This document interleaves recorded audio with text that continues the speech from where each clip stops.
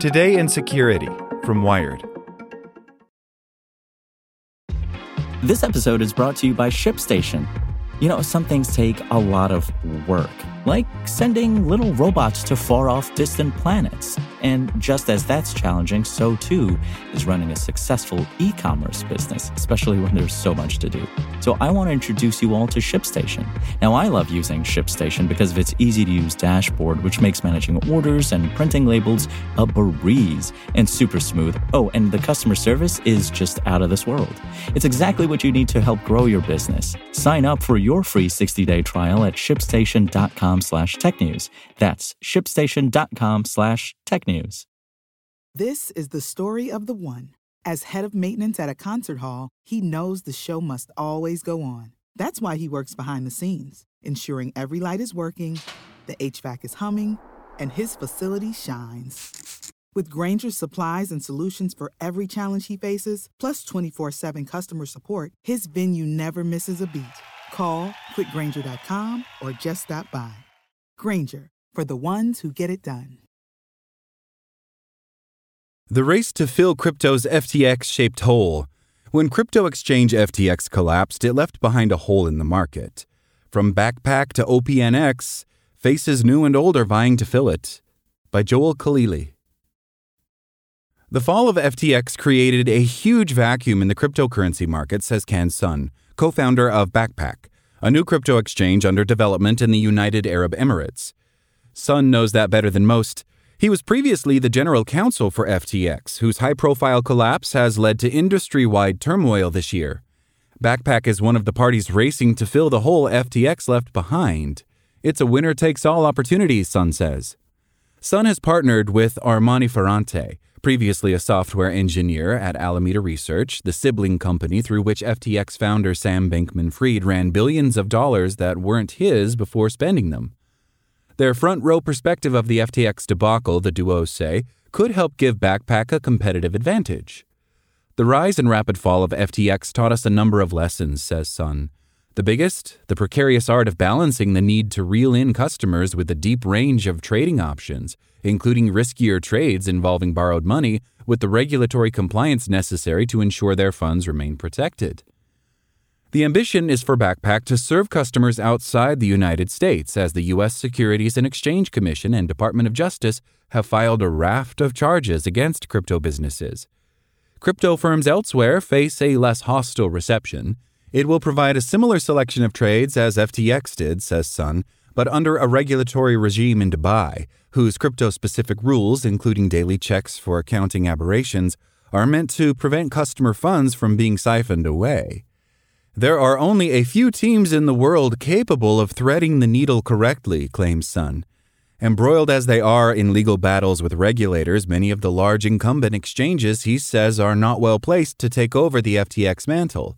The trick will be in beating the competition to the punch. It took just 3 years for Bankman-Fried to turn FTX into a $32 billion company with millions of customers across the globe. It fell to pieces over the course of little more than a week.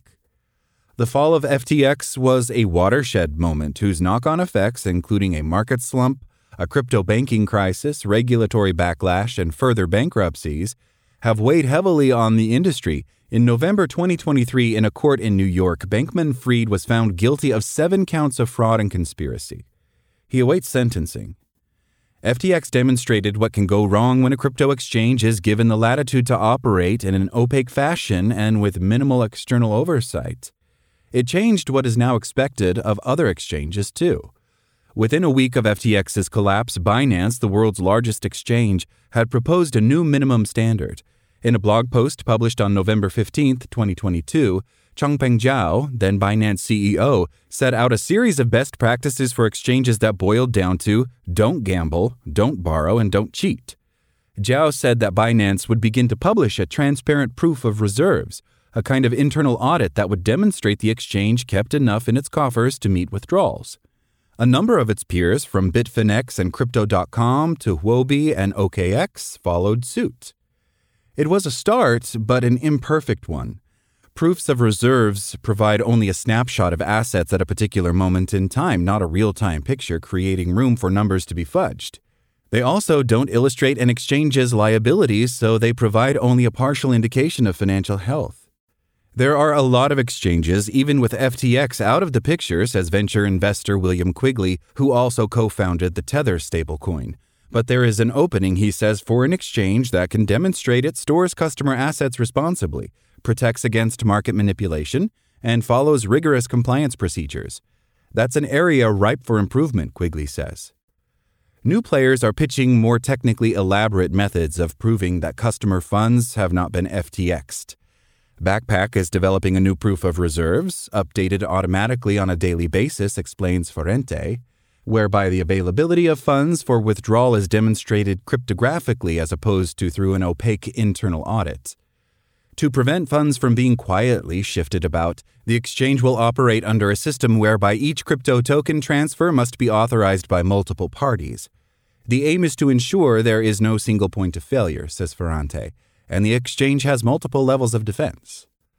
Other competitors like OPNX, an exchange launched in April by Kyle Davies and Sue Ju, the co-founders of bankrupt crypto hedge fund Three Arrows Capital, are trying to scoop up former FTX customers with a different approach. OPNX provides regular crypto trading but also lets customers trade their bankruptcy claims. Instead of waiting out a lengthy bankruptcy process, someone with money locked up on FTX could choose to sell off their claim for a certain number of cents on the dollar, swapping maximum recovery potential for immediate access to funds. OPNX declined a request for an interview, but speaking to Wired in March, CEO Leslie Lamb said she hoped to give people a path to get back into crypto if they choose and tap into an incredibly underserved market, traders whose assets are stranded in bankruptcy proceedings.